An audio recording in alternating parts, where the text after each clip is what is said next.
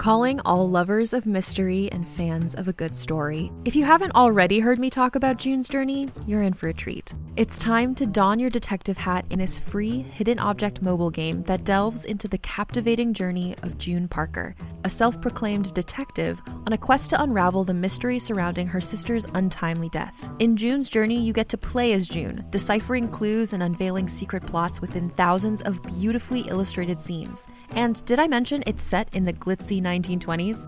New chapters are added weekly, so you will never run out of new thrills to uncover, and you can also personalize and decorate your very own Orchid Island where the story takes place.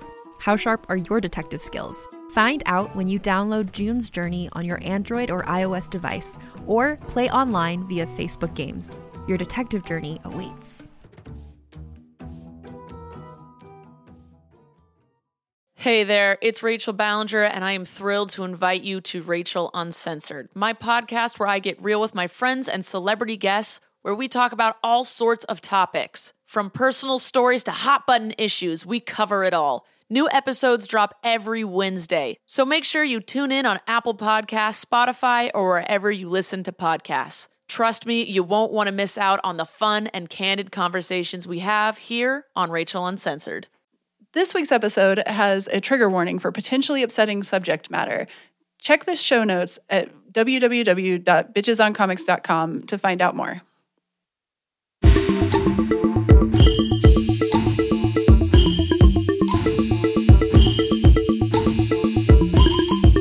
This is Bitches on Comics, where we talk about comics as bitches, by bitches, for bitches. My name is Sarah Century. And I'm Essie Fleenor.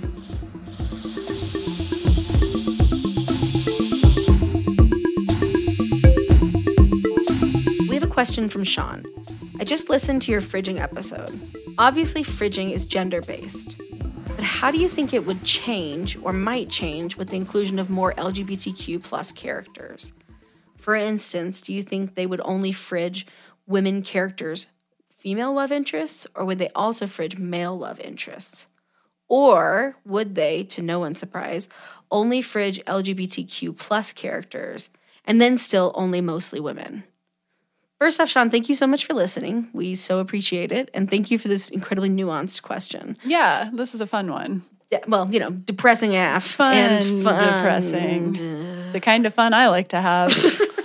Sarah, so sad.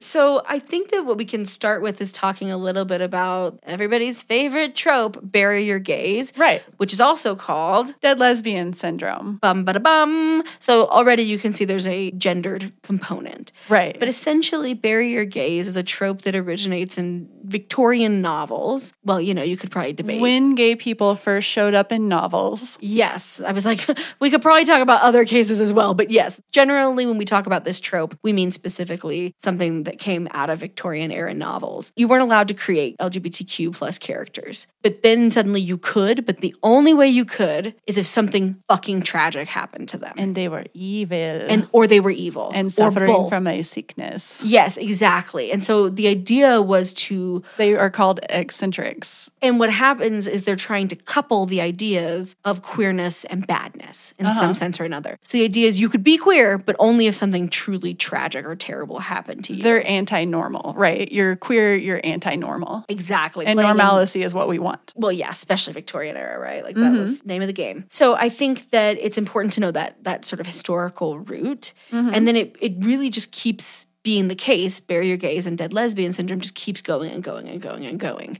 and is still happening today. I mean, last year on a major TV show called The Magicians, where they set themselves up as a show for queer people, for women, they killed off a major character who is bi. And they did it in just this disgusting way. There was just complete disregard for queer experience. And it's frustrating, right? Because especially for shows and programs that really trade on their queer identity and their feminist identity, to then bury their gays is really frustrating. And we can correlate across, like we talked about a little bit, with dead lesbian syndrome. And Sarah, tell me a little bit about, not just your thoughts, but how did that trope, how did you become aware of that trope? Oh, because the lesbians always die. Yeah. So it was basically, whenever I was a kid, of course, I think a lot of queer people can relate, some maybe can't. But I was looking for a lot of media and trying to find myself in these things. And of course, we know about, subtext and all of that. So I was a big classic film fan. And classic film, contrary to popular belief, does have queer characters in it, right? But as you say, terrible things happen to them. So you have, Dracula's daughter, who is literally a vampire. She's a bad person and she's feeding on women. She's literally eating them, right?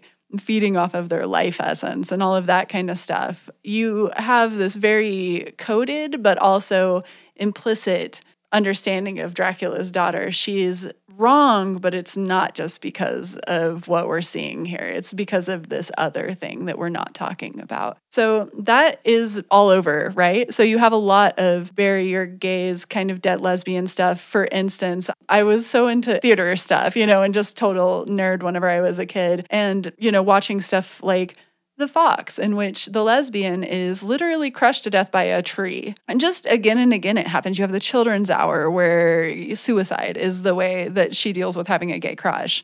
And Buffy. Yeah, Buffy even, yeah. There's so many different manifestations of this over film, TV, comic books. Right.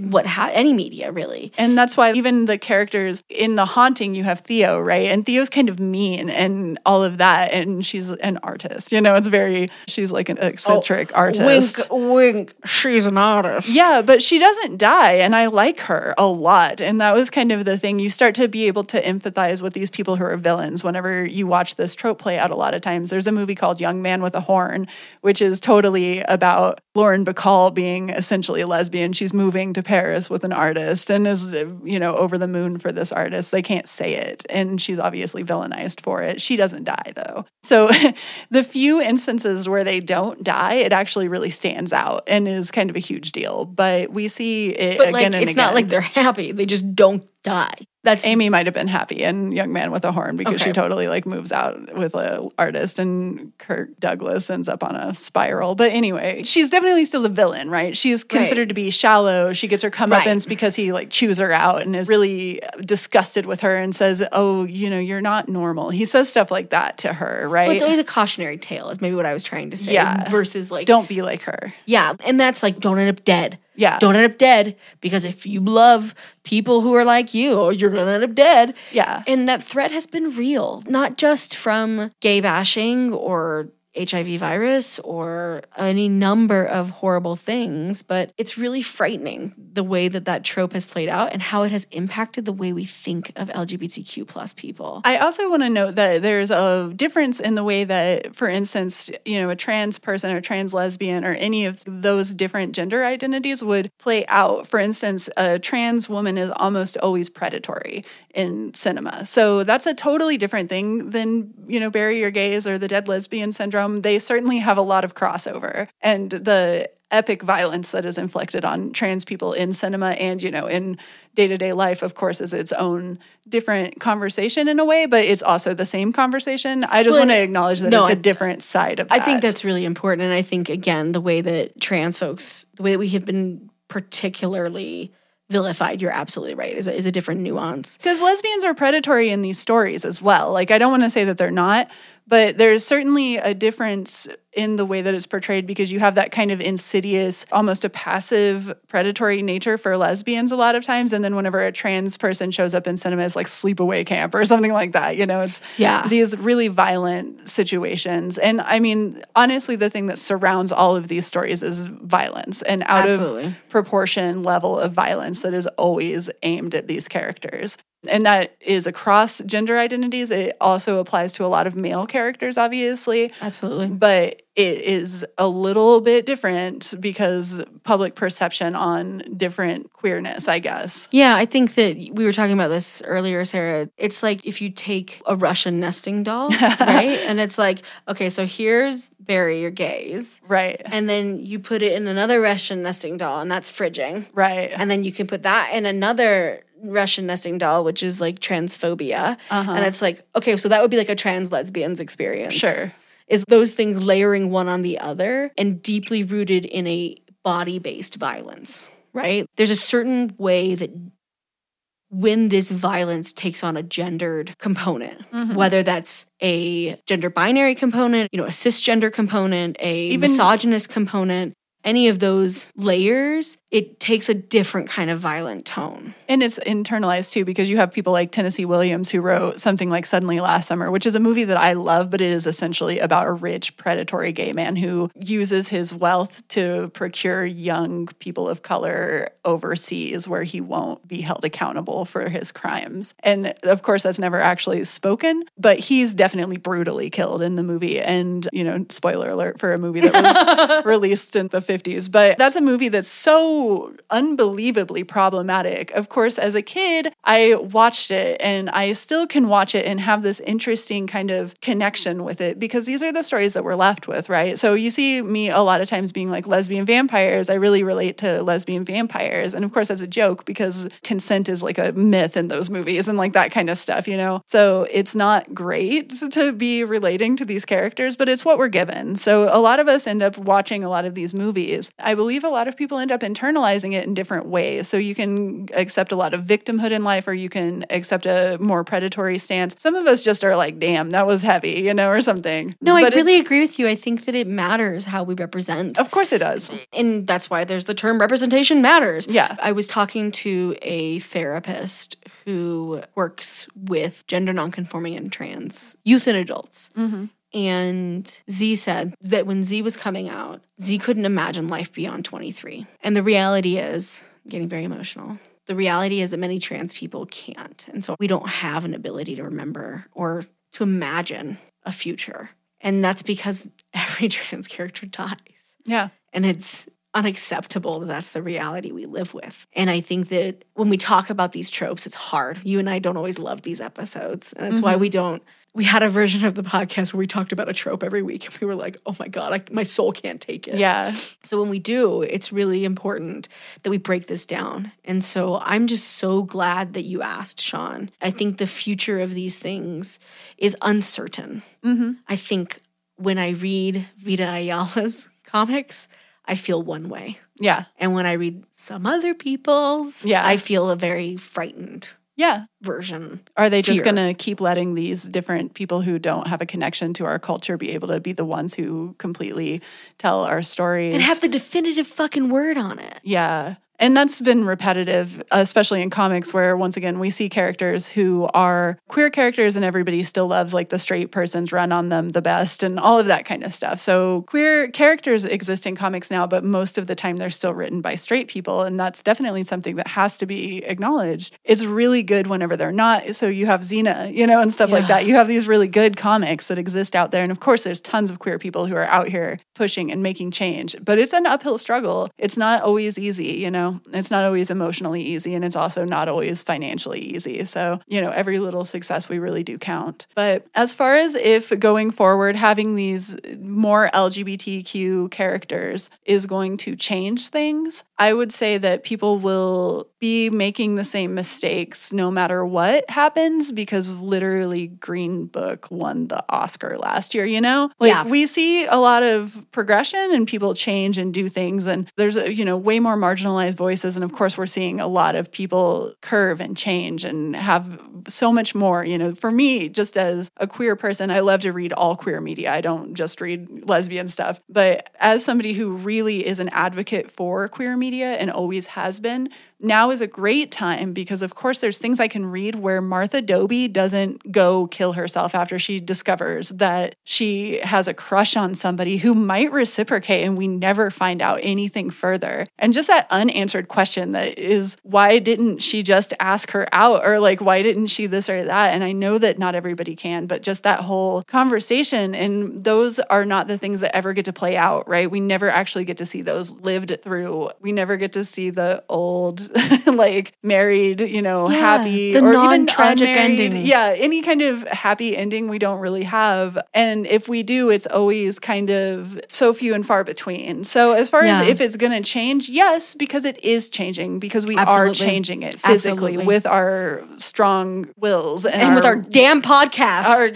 great writing, and all of the things that we do every day. And how much at a certain point it just is them shooting themselves in their foot not to be be able to let us tell our own stories. But I do think that it will still continue to be a struggle. And I do think that we're still going to see bury your gays for a very long time to come, because I don't think that people learn that fast. We've been dealing with all of these stereotypes for such a long time. Exactly. And we don't treat LGBTQ folks like we exist before 18.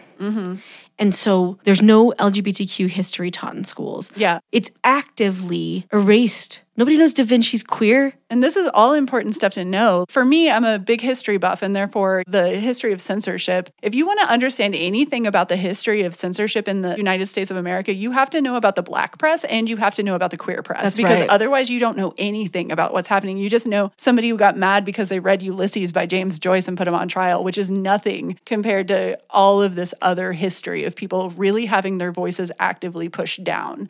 And that is continuing to this day. That's not something that just changed all of a sudden. Absolutely not. My whole idea of it is just, yeah, of course, we're doing great. We're doing everything that we possibly can. As far as will it change going forward, even whenever they didn't do Dead Lesbian Syndrome, it was like North Star is gone from the book for 15 years after he comes out of the closet. He doesn't get a boyfriend or a kiss or anything. And then all of a sudden they're like, well, he's married now and he's happy, so don't worry about it. And then we don't really hear that much about him. So they just keep writing him out of the books that he's a main character in. So the fact that even a main character, a very prominent character like North Star, is continually written out of his own stories and out of our own stories. Even Valkyrie, right? With the Defenders. Valkyrie as with soon the as Defenders. she kisses Annabelle, it's like, oh, turns out this comic's got to end. Yeah, and that story is weird too, because they end up inhabiting a body and being kind of abusive to each other, which is very terrible. strange. And I want to love that story because I love that moment. You see that kiss between them and you're just like, what? Oh my God, this is going to be the best. But in a way, it still really just actively went to erase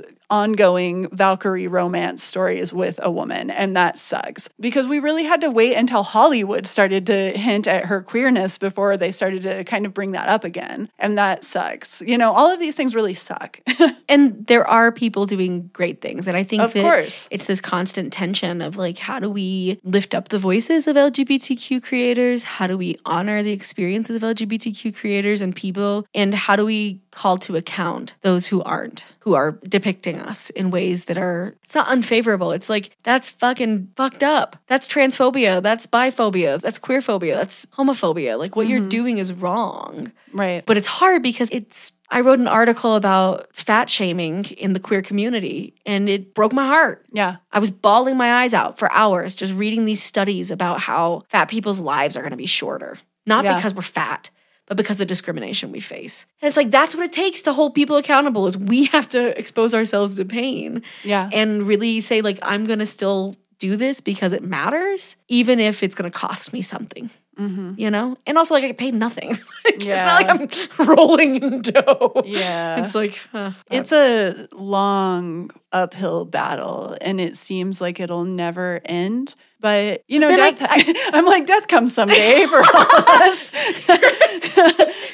Death comes for us all. And that's Sarah's thing that she says at night before she goes to bed to reassure herself. I was going to say, and then I get to start a podcast with someone that I really respect, who is queer, who is making important queer comics, who is contributing to the voices in the world. Yeah. And it's like, some days I'm like, I don't want to live on this planet anymore. Sure, yeah. And some days I'm like, how lucky am I to be here? And some days I'm like, am I the only person who deserves to live on this planet? And some days I think you're right, Sarah. I have some bad days.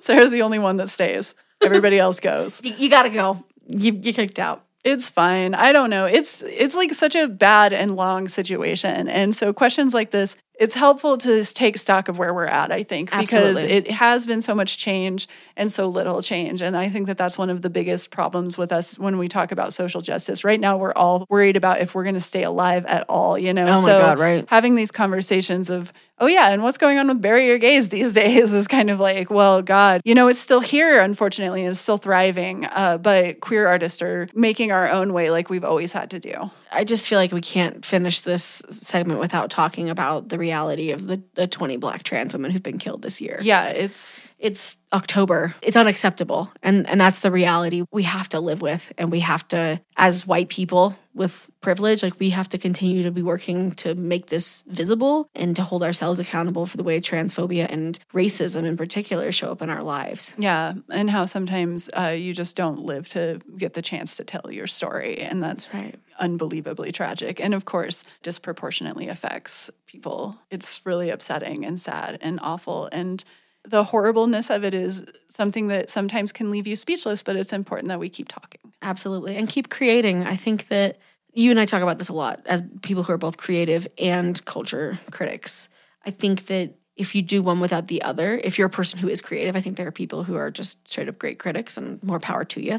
I get exhausted by the criticism work because it's so much work of saying, oh, this was good and this part was really awful. Mm-hmm. Or, oh, I really liked this comic. If only they hadn't made a fat joke in the third panel. Yeah. You know, and it's like, if only. And then when I create, I get to say like, fuck all of that. In my world, you're queer, you live. I'm sorry. I don't care. There's the ending of every book I ever write. They live because I'm fucking sick of it. I'm sick of everybody dying. Yeah, I hope we see more stories like that going forward. You can shop from anywhere doing pretty much anything. You might shop while working, eating, or even listening to this podcast. And however you shop, we all know and love the thrill of the hunt. But do you also know how to get the thrill of the best deals? Because Rakuten shoppers do. With Rakuten, they get the deals they love with the most savings and cash back. And you can get it too. Start getting cash back at your favorite stores like Sephora, Nike, and even Expedia if you're looking to get some travel in. And getting cash back doesn't mean you have to miss out on sales because those can just be stacked right on top. It's easy to use and based on a simple idea. Stores pay Rakuten for sending them shoppers, and Rakuten shares the money with you as cash back through PayPal or check. Download the free Rakuten app and never miss a deal. Or go to Rakuten.com to start getting the most bang for your buck. That's Rakuten.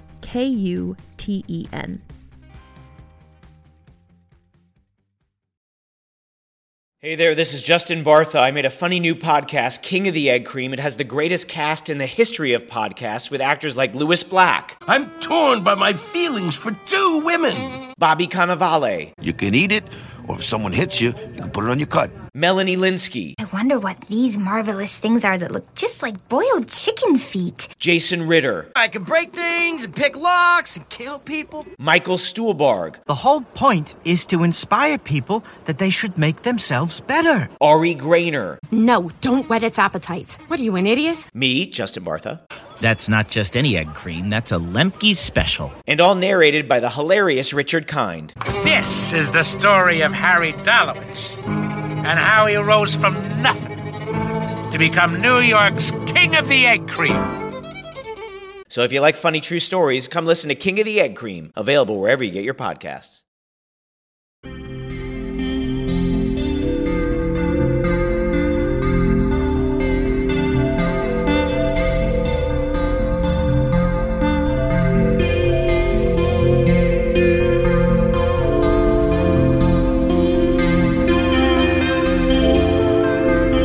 Comic of the week is Abbott, written by Saladin Ahmed, illustrated by Sami Kabela, colored by Jason Wordy, and lettered by Jim Campbell. Abbott, created by Saladin Ahmed.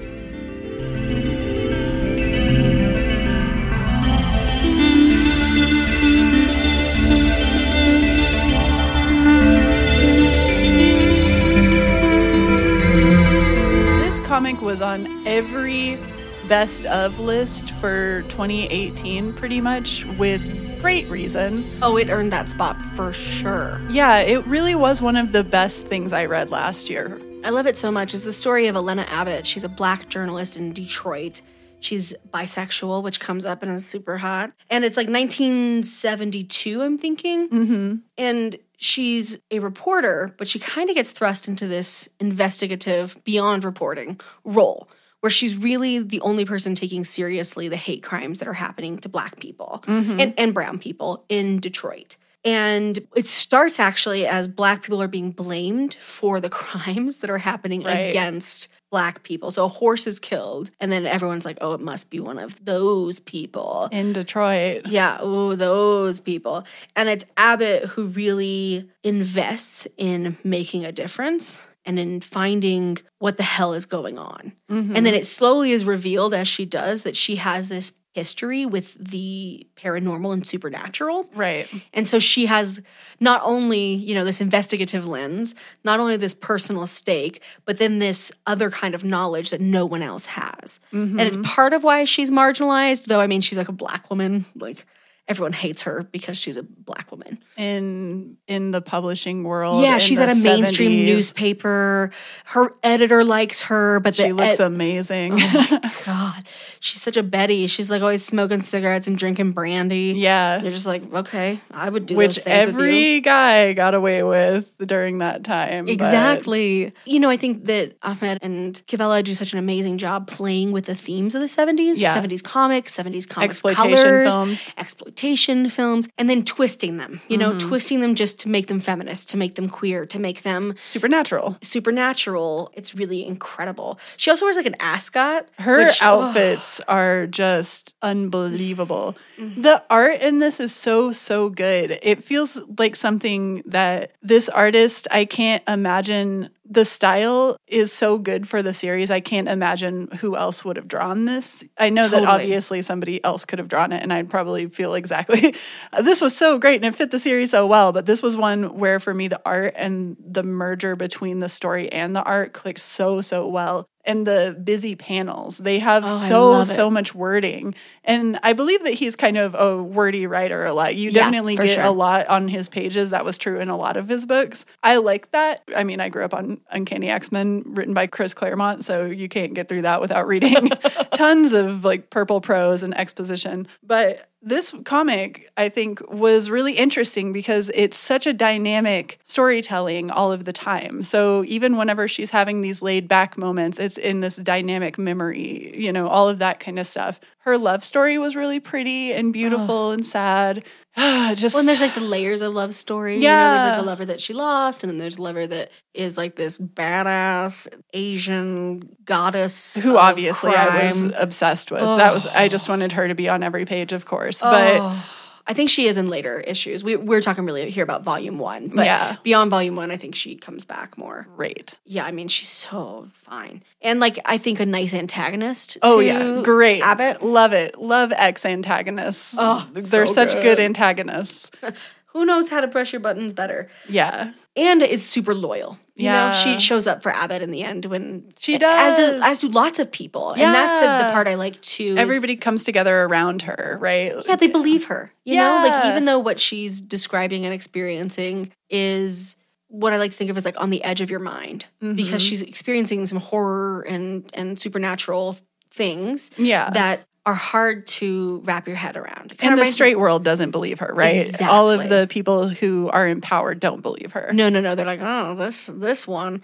And I think it's really incredible in the end that everyone rallies around her. Yeah, I like that part a lot too. It's a nice inversion again of those 70s loner cop comics and stories. Because it really is the community that saves her, in a way. She saves herself, of course, but it's the community and the support and the love around her that becomes clear at the end of the series after you're, this is the loner, and then at the end you go, we all have people who care about us, even though we want to be loners and talk about how we're loners. Oh.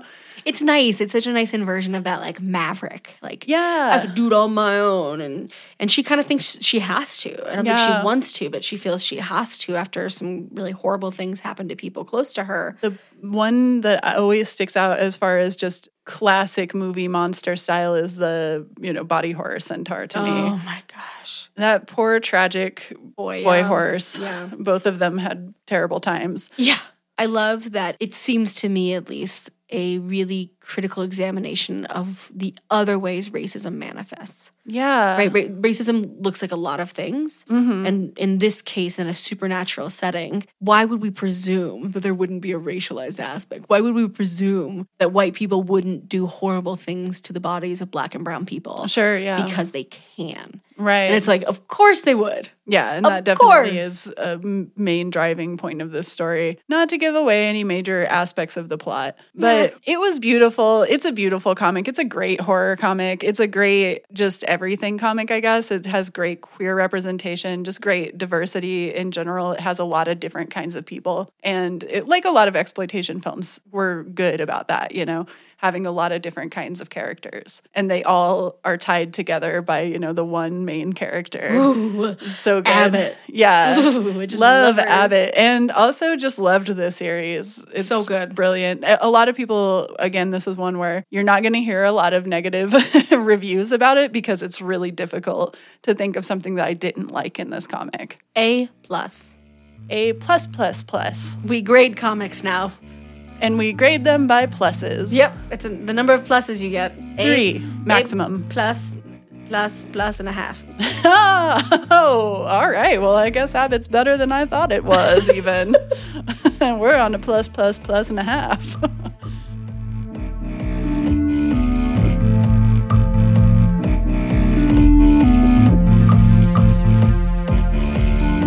If you have questions for Bitches on Comics, or if you're a comic creator and want to send us copies of your work, please email us at bitchesoncomics@gmail.com. b.tchesoncomics@gmail.com. Gmail does not like the word bitch, so make sure you leave the I out, otherwise we won't get your email. Remember, there is no I in bitch. If you'd like to support the podcast, you can do so by rating and reviewing us on iTunes, Spotify, or Stitcher, or wherever you listen to podcasts. We also have a Patreon, www.patreon.com/bitchesoncomics, where we have exclusive content. I'm Essie Fleenor, and you can learn more about me at essiefleenor.com. I'm Sarah Sentry, and you can learn more about me at www.sarahsentry.com. Music provided by Earth Control Pill, which you can find at earthcontrolpill.bandcamp.com. Bitches on Comics is recorded and edited by Kate Warner. Learn more about Kate and her band, Churchfire, at churchfiremusic.com. Bitches on Comics is recorded in Denver, Colorado. We want to recognize the indigenous peoples who have inhabited and do inhabit this land. The Arapaho Nation, the Ute Nation, the Cheyenne Nation, and others who have been erased from our history and collective memories through colonization.